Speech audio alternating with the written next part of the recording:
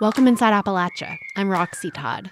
If you're like me, you rarely think about where your food comes from. Don't have to. We go to the grocery store and have so much to choose from. But global experts, like some of those who work for the United Nations, say small and medium-sized farms are critical to future food systems. That's what we've got here in Appalachia. But more and more farmers across our region are facing economic challenges. And they have to worry about their health insurance. How are they going to pay that? They have to learn about or work. They're concerned with how are they going to come up with enough money for retirement. Another challenge farmers face, a fairly short growing season. So some people are reviving the tradition of preserving their food through canning. Folks like 27-year-old Ashley Cox. It's such a dying art. It's family time. It's rewarding to know that you did it yourself. You know, it was food that you watched from the ground all the way to the can. Also, have you heard of Melungeons? This group of people in Appalachia have long faced prejudice for their dark skin. We'll hear about several people's journey to reclaim their family stories and how new science reveals just how racially diverse Appalachia is. So it's opened up a whole, all these new doors, to walk through and to learn more about, myself and my family and even the larger, history. You'll find these stories and more this week inside Appalachia.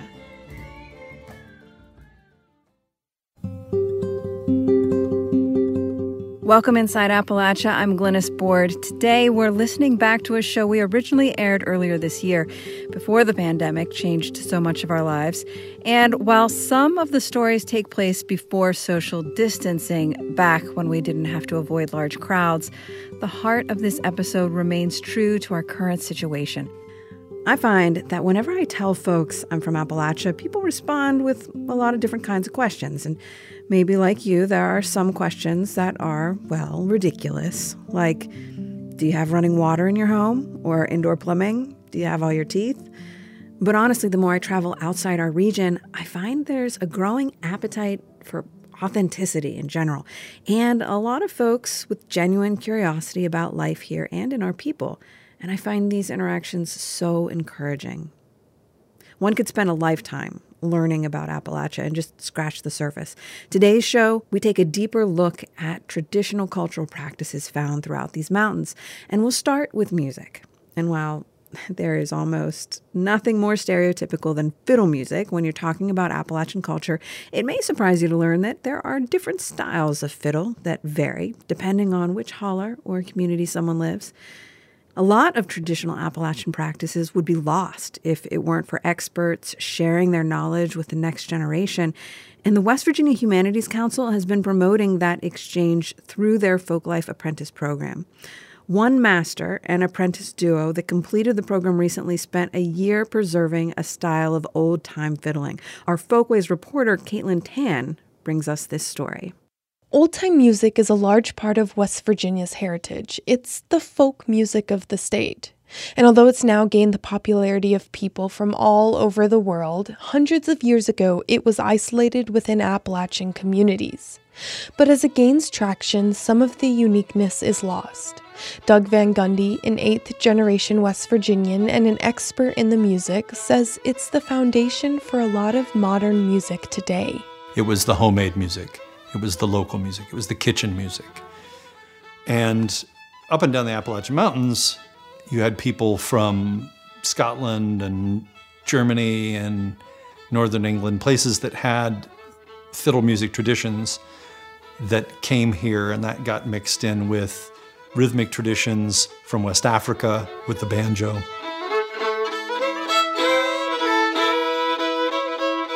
So in 2018, Doug partnered with up-and-coming old-time fiddler Annie Stroud in an effort to pass down his knowledge of the music. They took advantage of the West Virginia Humanities Council's year-long Folklife Apprentice program. It pairs a master with a promising artist. Annie has always wanted to learn the specific old-time music of her home, Greenbrier County, and it turns out Doug is one of the few people who's an expert. Historically, within each county in West Virginia, and even sometimes each holler, the styles of old time changes. And Doug says the music of Greenbrier County is one of the less common techniques still alive. Greenbrier Valley style, the upper reaches were relatively isolated. And so I think the fiddling stayed closer to how it was when it got over here. I think it's a little more archaic, and yet it's still influenced by radio and by records that came through. But there's a lot of drone in it. There's a lot of up-bow accenting.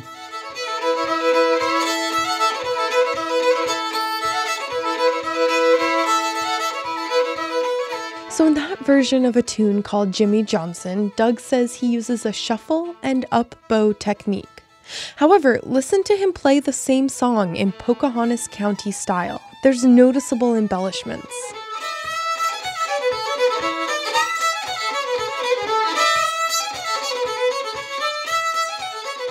Although Annie has fiddled for over 20 years, she says learning the Greenbrier style is a way for her to feel connected to home. She grew up on a farm in a grassy valley of the county, and it's a big part of her. And Annie says that Doug sharing this niche knowledge with her is important for the state's heritage. That's part of what makes the tradition special, is that I think it's a folk tradition, right? That's what makes it work, is that you share it and people are learning it, and it's a part of the community. Unlike Annie, Doug didn't learn how to play old time until he was an adult. After an angsty punk rock phase, Doug sought the help of Mose Kaufman in the early 1990s. Mose was one of the original Greenbrier Valley old-time music legends. He had learned from players who were alive before West Virginia was even a state. Here's Mose playing Battle of Droop Mountain.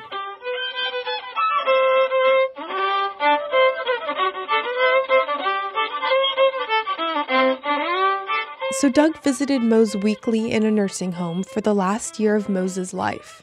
At the start of his apprenticeship, Doug says he just watched Mose play. He played for about 3 hours and he kept trying to hand me the fiddle. Now you play me something. I said, I can't play anything. But he would play for me, and by the end of that, he had figured out a tune that I really liked, that he thought was simple enough for me to start on. And he said, okay, I want you to come back and play this for me. Come back next week. Mose passed away in 1994, but 26 years later, Annie is able to have that connection to some of the original old-time musicians through Doug. And Annie says that's what makes the music so special. There are these direct lines of connection of stories and nuances in the way people play it, and each time it gets passed on, it changes a little bit, and that's part of the tradition, which is really exciting. Through the apprentice program, Doug and Annie met up to practice several times a month. They spent a lot of time listening to Doug's old recordings of Mose. One of their favorite songs they practiced over the year is called Turkey Creek. It's a song Mose wrote. Just named after a little creek in Greenbrier County. And this is a tune that I don't know that anybody else really played. That this, if people play this out in the world, it probably came from Mose Kaufman or us.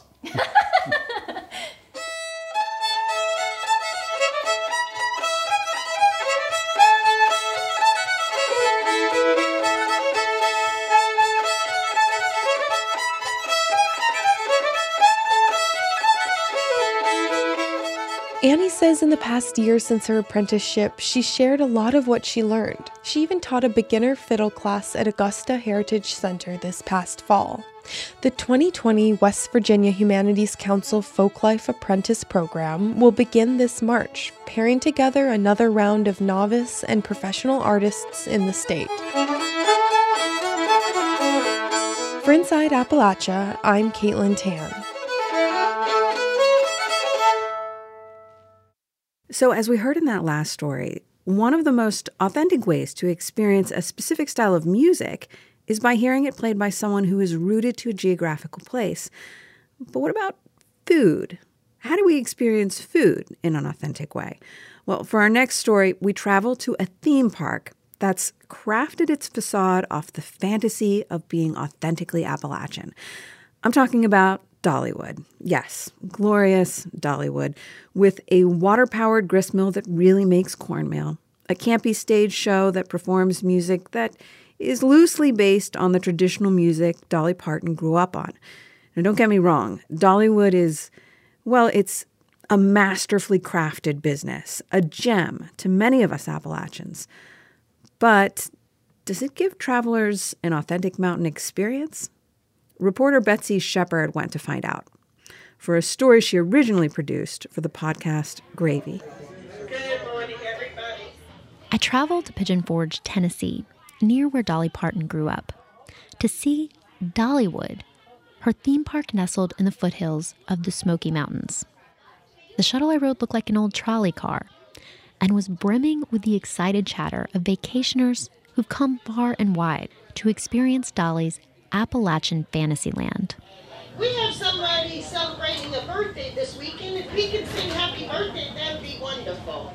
Happy birthday to you. Happy birthday to you. The level of happiness that surrounded me felt surreal, almost as surreal as a theme park themed around a country musician. But if anyone has the personality big enough to float a large-scale tourist destination, it's Dolly Parton. And full disclosure, I say that as a huge Dolly fan. I've been collecting her records and singing along to them since I was a teenager. I've belted 9 to 5 on many morning commutes and karaoke Dolly's disco song, Baby I'm Burning, while pantomiming the song's weird laser gun sound effects. And Parton's triumphant 70s hit, The Seeker, has seen me through more than a few bad days.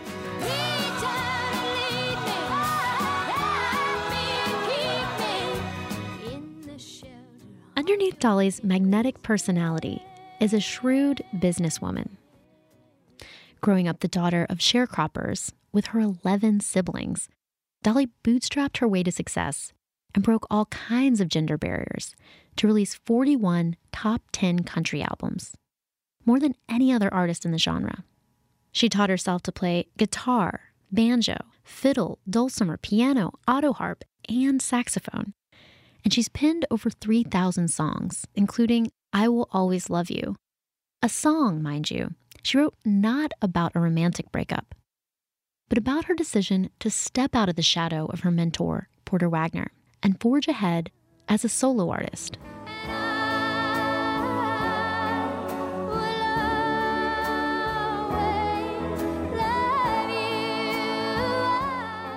Elvis tried to buy the rights to I Will Always Love You, but Dolly went against her advisors and turned him down. She later licensed the song to Whitney Houston, and it became one of the best-selling singles of all time.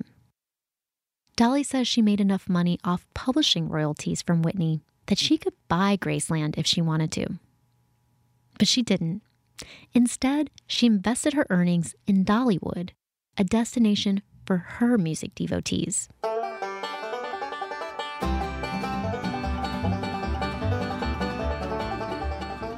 After passing through the park gates, the trolley dropped us off at Show Street, a tableau of small-town America where marching bands parade past quaint storefronts. I was there tagging along with a group of food bloggers invited to dine at Dollywood. I initially reached out to the company about getting a media badge to do a food story and was given permission to bring my recording equipment inside the park during this pre-scheduled tasting tour. Some people go on vacation and actually stay on their diets. I don't know how that works, but we can usually try to accommodate. That's Amber Davis, the publicist who organized the tasting tour. She led us into Spotlight Bakery to check out its oversized apple pie. Here's Catherine Hallman, who's been baking for 52 years. What we use is 20 pounds of apples, and then it's made from scratch. We use real butter, sugar, flour, salt and everything, put it together, and then we bake it for 90 minutes, and then we bring it out and we brush the crust with an egg wash so it browns up pretty, and then we put it back and it bakes for another 30 minutes, and it takes about 12 hours to cook. Wow. One piece is about the size of a regular 9-inch pie. Wow. If you hadn't caught on, we like to do things large at the bakery and at Dollywood in general. You will need $189.99 to purchase the whole pie. And you'll also need a small army to help you eat it. Amber walked us across the street to the sweet shop. an old-timey candy store and ice cream parlor. You can watch our master craftsman actually making candy right here. What are you working on this morning? This is homemade caramel. Oh, wonderful.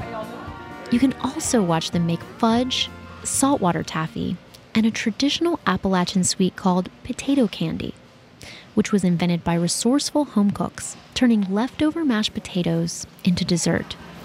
The white is confectionery sugar and potatoes, and then it's rolled in peanut butter. It's very good, very sweet. Here we use potato flakes. Now my grandma, she used real mashed potatoes. It's very popular. That's really good. It tastes like peanut butter fudge. I like it. We headed to the next section of the park, where small town America gave way to a rustic Appalachian-inspired area called Rivertown Junction. We made a pit stop at Country Cookers as they made a fresh batch of kettle corn, available in flavors like barbecue, cheddar bacon, German chocolate, and cherry cordial. Around the corner from the snack vendor, we passed a more austere scene. At the center of town and the heart of the theme park sits Dolly's Tennessee Mountain Home, a replica of the 2-room log cabin where the Parton family of 14 once lived. Amber describes the replica and Dolly's upbringing. Her brother built it and her mother decorated it. So pretty much from the source. You've got, you notice newspapers on the walls because that's what they did. Again, you have to remember, Dolly's family was very poor. So they had some nights it may have been Spam or it may have been potted meat. They made things stretch as long as they could. As a fan, it was fascinating to glimpse into Dolly's home life. The cabin had no electricity or running water and existed in a world far away from Dollywood's huge expanse of roller coasters and seemingly endless offerings of food and live entertainment. I asked Amber about this. If you know Dolly, she's very proud of her humble beginnings. She's proud of the people who are hardworking mountain people. She's proud of the Appalachian culture and traditions and values. And that's what Dollywood seeks to preserve. It's educating the next generation of, hey, this is where we come from. This is how we got to where we are. And we're proud of that. In my Tennessee mountain home, crickets sing in the fields nearby. We trudged up to Craftsman's Valley, a region of the park that puts Appalachian history and folk practices on full display. Blacksmiths pound out ironworks in a fiery forge, and glassblowers handcraft a variety of ornamental goods in an outdoor glass studio. Leatherworkers make belts and purses alongside potters and woodworkers. Craftsman's Valley also showcases locally made foods. We stopped at an outdoor kitchen where a woman was stirring a cauldron of pork rinds as they fried to a crisp. The Dollywood Grist Mill makes and sells stone-ground flour, cornmeal, and grits. With a huge water wheel, the structure is designed after a hydropower mill from the 19th century. The bottom level contains a kitchen where visitors are invited to watch bakers make cinnamon bread, Dollywood's most popular snack. Can you describe what you're doing right there? I'm making a mess. Yeah, I'm making a mess. You just dip it real quick so it gets enough butter on here to make everything else stick. Regular white sugar and cinnamon. About how many cinnamon breads do you think you'll make a day?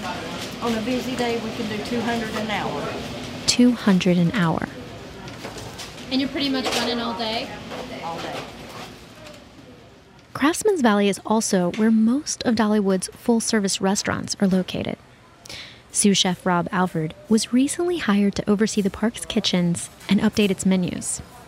Having worked in casino restaurants, Rob knows the challenges of cooking high-volume, crowd-pleasing dishes. There has been a history in theme parks of making it easy and buying a bag product, but we're transitioning out of that, and we're really working towards making all of our food fresh, making all of our food in-house. And I love some of the local things I've found around here. Sweetwater cheese and Benton's bacon are big on park. But more than that, we've got fresh tomatoes, fresh berries, fresh honey, and I really want to see a lot of that come through. No surprise, most of Dollywood's restaurants serve her take on down-home Southern food. Chef Alfred joined our group for dinner at Granny Ogle's Ham and Beans, which is named after Dolly's favorite cook, the grandmother of her childhood best friend and longtime assistant, Judy Ogle. We were treated to a family-style meal presented in cast-iron skillets and mason jars for added effect. The restaurant's specialty is pinto beans cooked with pit-smoked ham and served with cornbread. It's a Mountain South staple made from inexpensive dry goods like beans, cornmeal, and salted meat to supply protein during lean winter months. Granny Ogle's spread also included pot roast, garlic turnip greens, mashed potatoes and gravy, and pork rinds served with a pimented cheese dip. The meal was topped off with lemon blueberry skillet cake, served with vanilla ice cream from the local Mayfield Dairy. After dinner, I asked Chef Alfred what he hopes people take away from his cooking. I'd like for them to appreciate the Southern culture, the flavors that they can talk about and tell all their friends about and really enjoy. Dollywood's about making memories worth repeating, and I think food is definitely a way to make those memories. We'll hear more from Betsy Shepard's trip to Dollywood in just a minute, and we'll take a closer look at how tourism has shaped the economy and culture in East Tennessee, even before Dolly Parton built her Mountain Dream theme park. Also, in the next part of our show... Go, go, go, go, go, go, go, go, go, go, go, go, not yet. Keep going, keep going, keep going, keep going, keep going, go. Now. Okay, that's better. We'll visit with a father and son who rebuild vintage stock cars and race them along a rural racetrack in Ona, West Virginia. That and more coming up after a quick break. You're Inside Appalachia. I'm Glynis Board. We'll be right back.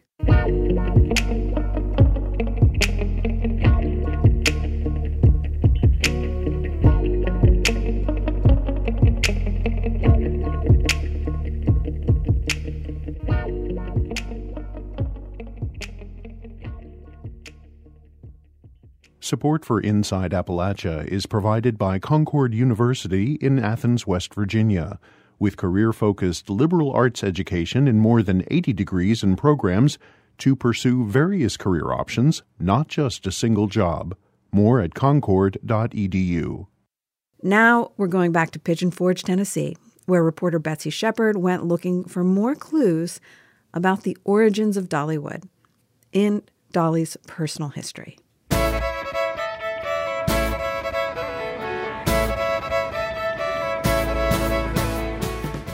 Like many attractions at Dollywood, food is a performance. And the sound and smell of it being made contribute to the park's immersive sense of place. Banjo pickers, Appalachian cloggers, old-time fiddlers, bluegrass bands, and Southern gospel quartets canvass the park. Every hour, a steam-powered train cuts through Dollywood and takes passengers on a ride through the Smokies, where stereotypical scenes of mountain life are staged using props like a moonshine still, an outhouse, and a clothesline full of patched garments. Wooden roller coaster rides and log rides are made to look like local sawmills and timber companies, and tunnel rides riff off the area's history of coal mining. Unlike most tourist attractions, it's not trying to replicate something that's elsewhere. It's trying to create a fantasy of the world that surrounds it. And all of that comes through Dolly's mythology and her storytelling and her sense of place. This is Graham Hoppe. He's visited Dollywood over 25 times. And I wrote a book about Dolly Parton and her theme park Dollywood called Gone Dollywood. And has come to think of the park as an extension of Dolly's public persona. Dolly Parton is somebody who happens to have grown up living a very authentically Appalachian mountain life. You know, she grew up without running water, grew up without electricity, etc. And she kind of has this perfect country music origin story. If you want somebody who feels like they've lived the real thing, Dolly Parton's life story really fits it. She tells people that story. She makes it a part of her songwriting and a part of her music. Dollywood's Chasing Rainbows Museum tells that origin story. With artifacts and memorabilia, this part of the park is specifically designed for superfans. I came to experience my music idol in a new way. And I did. From a poof of glitter, Dolly materialized on stage as a shimmery hologram. I always wish that I could personally greet each and every guest that comes here. Well, as it turns out, that's another one of my dreams that I was able to make come true. Now, everything you see and hear in this museum is part of my journey. Memories of a little girl that dared to dream big. The museum picks up where the two-room cabin leaves off, telling how adolescent Dolly started her career singing into a tin can that she rigged up to look like a microphone, and how she released Puppy Love, her first single, at age 10.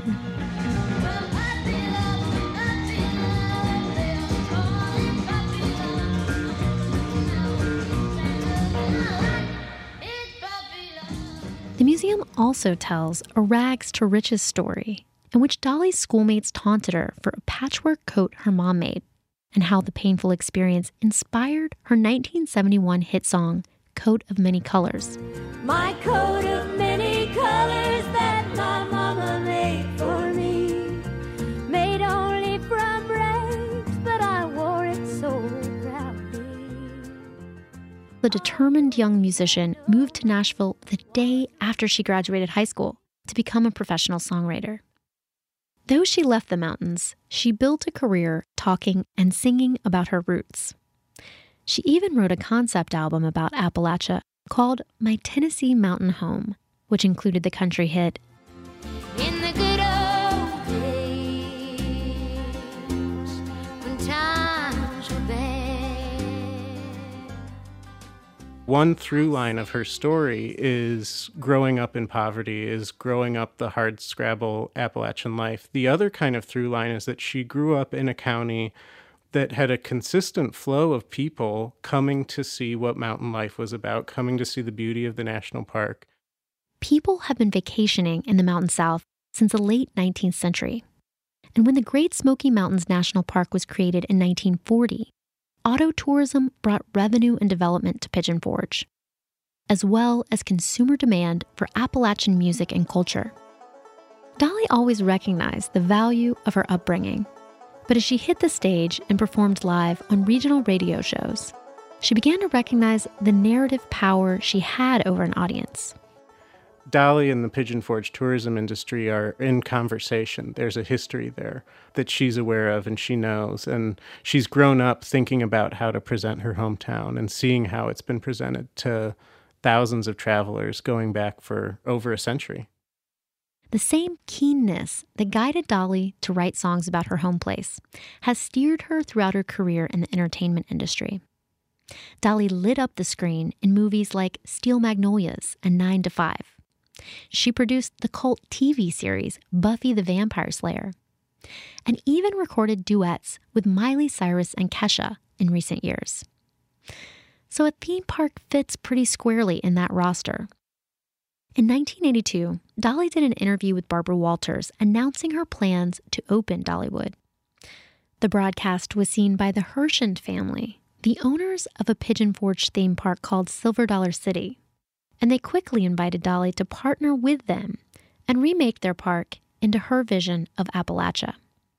Here again is Dollywood publicist Amber Davis. First of all, she wanted to invite people from around the world to see how beautiful her home is. She also thought, well, I'm going to kill two birds with one stone. People in my home need jobs. You know, this, not too long ago, was a very rural, poor county. Opening Dollywood was a turning point. I mean, Dollywood is the largest employer in this county. Business doubled the first year of Dollywood and has continued to grow. Dolly Parton remade the park in her own image, and the tourism boom that grew up around Dollywood transformed the entire area. One of the main industries of East Tennessee is tourism, and you can see it driving through Pigeon Forge, where you have the Pigeon Forge Parkway which has become this sort of incredible neon developed swath of hotels and motels and wax museums and go-karts and restaurants and shopping centers, outlet malls, that can kind of be overpowering, especially if you're thinking you're going to drive in to see a kind of bucolic landscape, and then you find yourself staring down the barrel of a Ripley's Believe It or Not. Dollywood recently unveiled Wildwood Grove, a $37 million investment and the park's largest expansion to date. The new section has a massive tree with colorful LED lights and animal-themed rides and roller coasters to capture the sense of wonder that the mountain wilderness instilled in Dolly as a child. I wouldn't say it's a fantasy land. It's not some far-off place, that you only dream of. It's something that could be real. Throughout her career, Dolly has deflected questions about cosmetic surgery with her token witticism. I may look fake, but I'm real where it counts. Graham Hoppe says that could be Dollywood's slogan. What is being presented to you as authentic is not necessarily the authentic experience, right? Dollywood is a recreation. There's nothing that's real about it. It's an artificial environment. But there is real pride. There's real care. There are real jobs. She is a glitzy, showy entertainer. But her songs are rooted in real emotion, and people have a deep, real connection to her.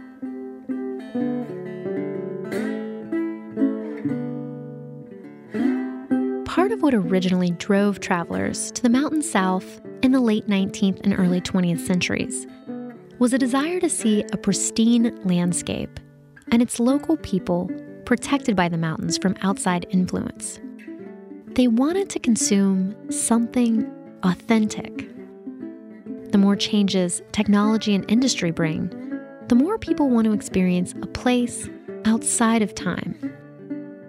Dollywood feeds that craving and the local economy with a well-crafted story of something that could be real.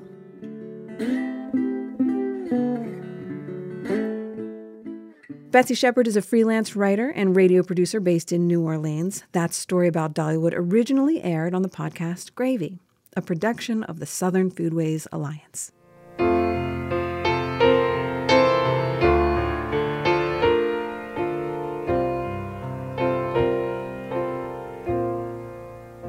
I got a 69 Chevy with a 396 fuelie heads and a Hearst on the floor.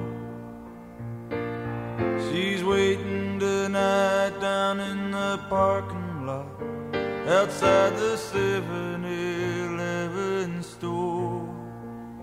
Me and my partner, Sonny, built her straight out of scratch, and he rides with me from town to town. We only run for the money, got no strings attached. If you're a Bruce Springsteen fan, you've probably imagined people Springsteen based so many of his songs on, like this one, Racing in the Street. There are communities that still exist across the country that rebuild cars and race them, including right here in Appalachia. For 50 years, Williamson Road in Roanoke, Virginia, has been the place to drive your hot rod. On any given Friday night, amid the glow of stoplights, fast food franchises, and international grocery stores, you can see cars and trucks modified with neon lights, spinning rims, and streamlined spoilers strutting from north to south and back again. This scene is part of Appalachian history. Americans love cars, period. But in Appalachia, we've always had a way of tinkering with objects to make them perform the way we want them to. As Inside Appalachia Folkways reporter Mason Adams has discovered, this is especially true with cars. This story about cars actually started out as a story about moonshine. Appalachians have been making and selling whiskey since Europeans first settled in the mountains. Farmers could make more money by turning their corn crop into liquor than by hauling it to market and selling it as food. But in 1920, Prohibition made it illegal to make, sell, or drink whiskey. Mountaineers kept making it anyway. To get it out of the mountains without being caught, they used a new technology spreading across America: automobiles. The best type of car for running moonshine was one with lots of room to carry whiskey and a lot of speed to outrun the cops. A lot of them hauled in four-door sedans because you could pack more in there. That's Roddy Moore. He retired this year as director of the Blue Ridge Institute, a folk life center in Ferrum, Virginia, smack in the middle of what was once called the moonshine capital of the world. Some cars you could get 40 cases of liquor in there, and that's an investment. Roddy says the price of whiskey fluctuated, but during Prohibition, the average price for a gallon was about $1.50. A 40-case load could sell for $360. A lot of money back then. You really don't want to be caught. You want to take it wherever you're going, deliver it, get the money, and come home. But things didn't always happen according to plan. That's why some moonshiners hired drivers who could outrun the police. They drove souped-up cars with bigger engines and a stiff suspension so the rear end wouldn't sag from the weight of all that whiskey. Some of those drivers went on to become NASCAR stars in the 60s and 70s. But Roddy says they were just the guys who got the limelight. The real heroes that don't get the attention are the mechanics that were building the suspensions and that would handle a large, heavy weight of liquor in the trunk, or handle where if you had to speed down the highway, you could go around the curve faster than the car behind you, and your motor was modified and you could outrun someone else. That tradition of enhancing cars with custom parts has endured beyond the days of bootleggers. Roddy grew up tinkering with cars in Welch, West Virginia, and he still does today. But, he says, when he needs body work done, he calls his friend Jeff Bennett. Well, his father had been in the automotive business and was interested in hot rods, and Jeff grew up with that, and that interest went from father to son, like it's gone from Jeff to his son. So you've got 3 generations right there. Jeff's father, Jack Bennett, ran Perfection Auto Body in Roanoke for 25 years and died last year. Jeff now operates a custom auto shop out of his home, where his son, Jeremy, assists him with high-end bodywork. Jeff functions a lot like the mechanics that Roddy says were the real heroes of moonshining, never winning plaudits behind the driver's seat, but doing a lot of work behind the scenes. I worked on a lot of race cars and painted a lot of race cars, and I went to the races, but I never did it myself. I went to car shows and cruised around. I never had anything that would run fast. Bennett's garage sits next to his house in Roanoke. On a balmy autumn evening, Jeff's son Jeremy works with him in the shop.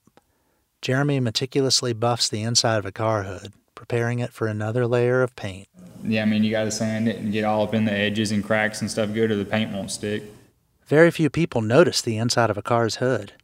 But for Jeremy and his dad, Jeff, the inside of the hood is just as important as the parts of the car you do see. They don't want to just fix a car up for show, and they definitely don't want to add any of the gaudier features you can find on the street, like neon lights and spoilers, which look like wings mounted on the backs of cars.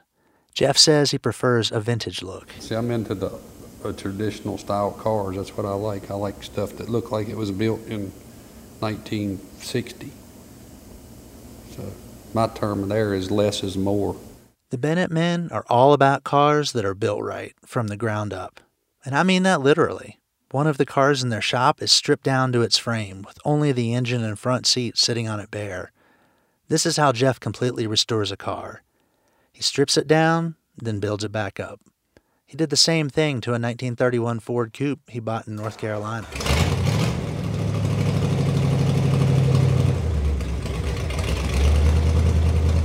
Basically made the whole bottom of the car. It was rotted off. Built the frame. I built the whole car from nothing. There was really nothing there. Jeff's dad taught him how to do that. He was a perfectionist. I guess he tried to teach me to be a perfectionist also, you know. His big thing, and I preach it to him, is edges. Make sure the edges of your everything is straight, everything is perfect, everything is fixed. Edges will make you or break you, boy. That's what my dad did. Jack Bennett, Jeff's dad, died last year, and Jeff's still grieving his loss. He says his dad taught him so much. The first time I ever painted a car for the shop, I painted some cars for myself, but this was when paint was kind of evolving into new base coat, clear coats, and all this stuff. Our painter quit. Actually, my dad probably fired him, but anyway. We had a car sitting in a paint booth and it had to be painted. He's like, "You're going to have to paint that car." I said, "I had never sprayed that stuff before."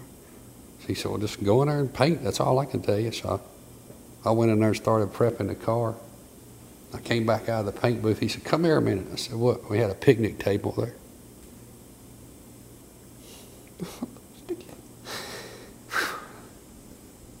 But he told me to sit at the table.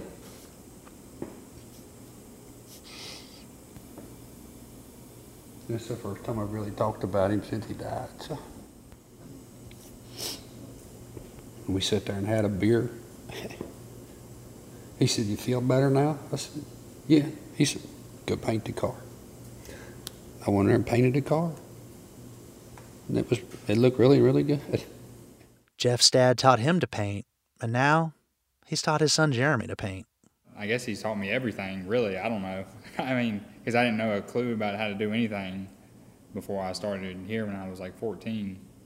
Jeremy helps Jeff in his shop, but he's also got his own interest, Volkswagen Bugs. He's completely restored 2 so far, including one vanilla and mint Beetle he drives around sometimes. It's a good car to go out and drive and have fun, because, you get them too nice and people like to sit them in the garage and look at them. I'd get in this car and go somewhere right now.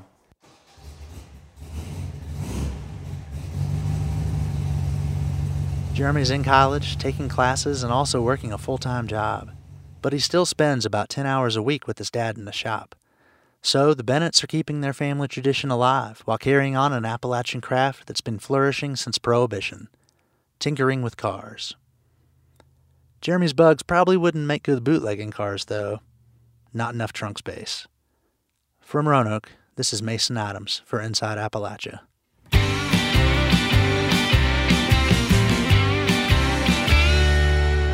Well, once upon a time, way back in the hills, there was some hard-driving buddies just a-working their steel.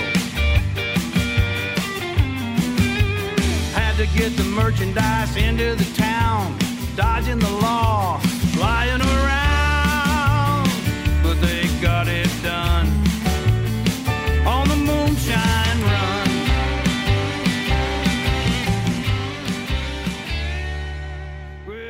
Now we'll visit another community of race car drivers here in Appalachia. In the early 1960s, short track racing put Ona, West Virginia on the map. As West Virginia's first and only oval asphalt racetrack, the Ona Speedway has been at the epicenter of regional racing culture. The road has been bumpy at times, and the track has survived its fair share of challenges and changes. Yet what hasn't changed is that year after year, many families return to race, watch and impart their hard-earned wisdom to the community's upcoming generations of drivers. Reporter Lexi Browning recently spent some time with one of those families, the Siglers, and brings us this story.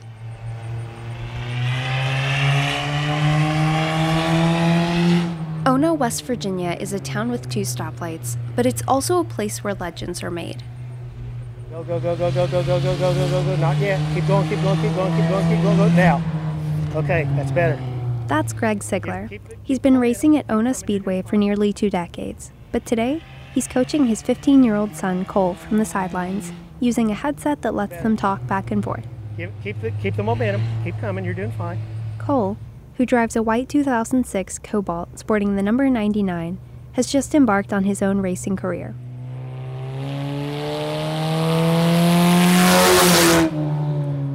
It's his first time behind the wheel of a car.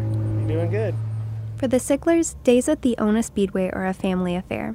Cole's mother, Michael Ann, is there too. She says racing has brought the father and son closer together. They didn't really have a whole lot in common. And now that they're racing, they talk a lot. They stay gone late at night working on cars. It's really made his dad proud of him. Between practice sessions and races, Greg, Cole, and Michael Ann often spend long days together at the Speedway, but she doesn't mind. It's just real family-oriented, and I like that about it. Out on the track, Cole's cautious, but he's gaining confidence. He's easing into turns and leaning harder into the accelerator. After a few more laps, he pulls over for a tune-up, and his crew guides him to a trailer, which serves as their makeshift pit. Hey, shut it off for a second. It's a routine check for safety. The guys check the tires, add air, and tighten a few bolts. Greg gives the green light, and with that, the Cobalt and Cole are ready to return to the track. Fired up. Man, that's a nice car, isn't it? Yep. It's not just blood relations who come together here. The track is the center of the racing community that Michael Land describes as, quote, one big family. Marshall Herring agrees. He's been coming here since the track opened, first as a spectator, then as a driver, promoter, and flagger. Now, at 71, he's seen his fair share of tracks. I raced at Ona back in the 60s, and then I moved to Florida. I raced at Palm Beach Fairgrounds Speedway, Hialeah Speedway, Hollywood Speedway. But the Ona Speedway is home, and there's no place he'd rather be.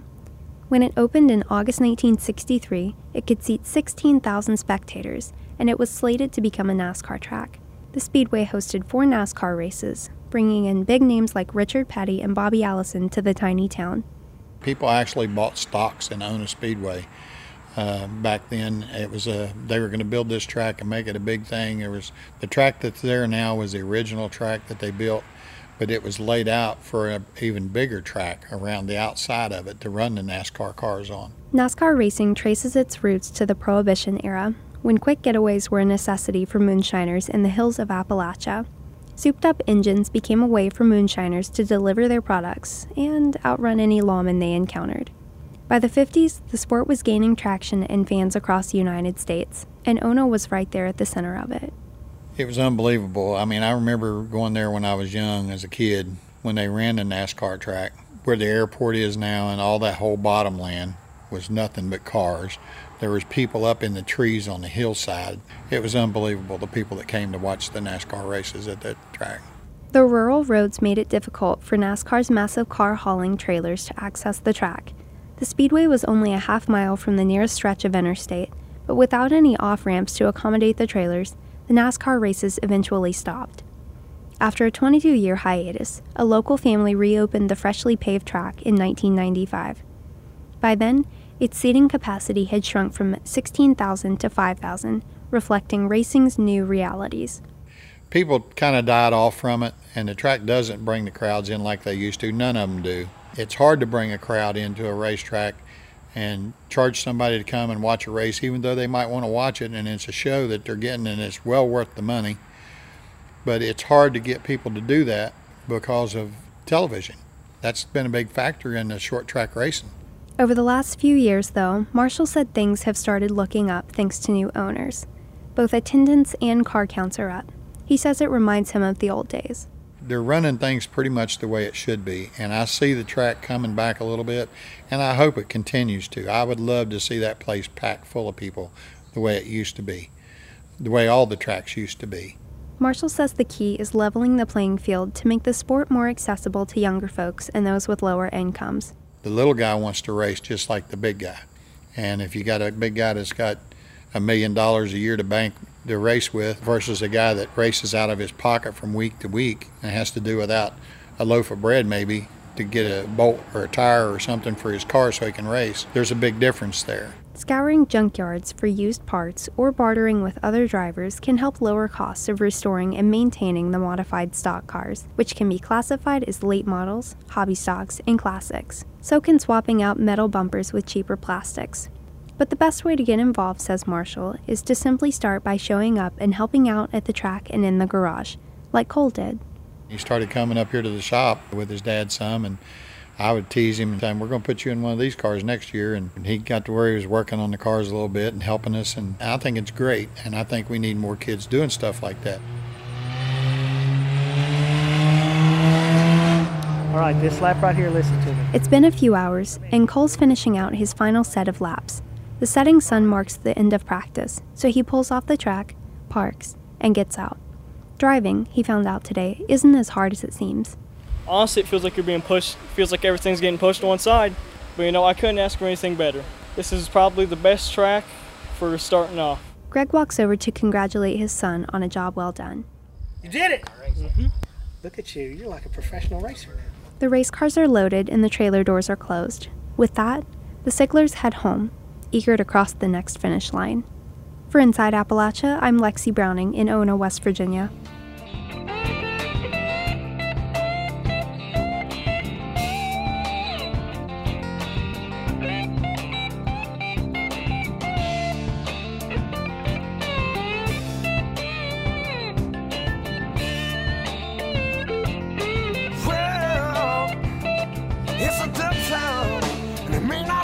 Somehow it gives me something to believe in. It's that town where my mother and father raised me, where I learned to take what life gave me. This that town. You don't have to have a voice and you can still be loved, no matter your choice. It's a dead town, and it may not breathe, but somehow it gives me something to believe in. This that town. Oh, it's a dead town. Tail lights in the darkness in front of me. You rest your head on a pillow in the front seat. I'm dreaming about white sand and summer heat, and how everything will get better.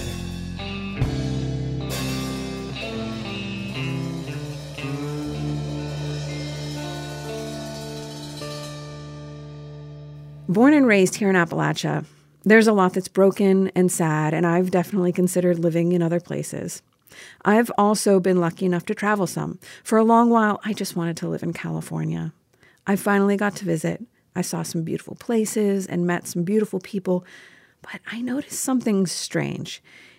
It seemed like everywhere I went, people were aching for something. They would be scheming in thick and wonderfully intellectual ways about how to build meaning into their lives. And there was always a question in my mind about who these people were beneath this veneer they presented. Well, sometimes you have to leave a place to know how to appreciate it. And I discovered on that trip out west that authenticity and meaning were things I had never even imagined you could even want for while living inside Appalachia. You can't really swing a dead cat without doing something meaningful here. And it was Aristotle who taught that one of the critical components of happiness is purpose and meaning.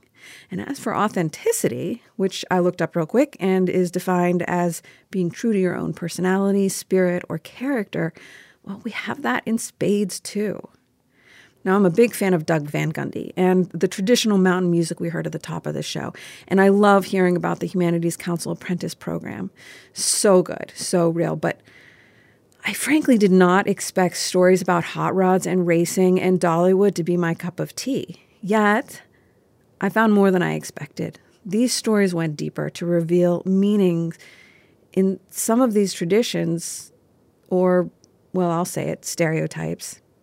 They highlight the authentic and meaningful experiences and people that are common here and that make this place so awesome. So I hope you enjoyed our show this week as much as I did. Till next time, thanks for joining me as we journey throughout Appalachia. We had help producing Inside Appalachia this week from the Southern Foodways Alliance and their podcast, Gravy. Special thanks to the West Virginia Folklife Program and the West Virginia Humanities Council. Our theme music is by Matt Jackford. Other music this week is provided by Dinosaur Burps, Adrian Niles, Larry Gross, Bruce Springsteen, Doug Van Gundy, Mose Kaufman, Annie Stroud, and Dolly Parton. Roxy Todd is our producer. Eric Douglas is our associate producer. Our executive producer is Andrea Billups. Brittany Patterson edited the show this week. Our show mixer is Patrick Stevens. You can find us on Twitter at @InAppalachia. And you can also send us an email to insideappalachia@wvpublic.org. Visit wvpublic.org/InsideAppalachia to sign up for the Inside Appalachia newsletter. There you can also subscribe or download all of our stories or look for the Inside Appalachia podcast wherever you get your podcasts. Inside Appalachia is a production of West Virginia Public Broadcasting.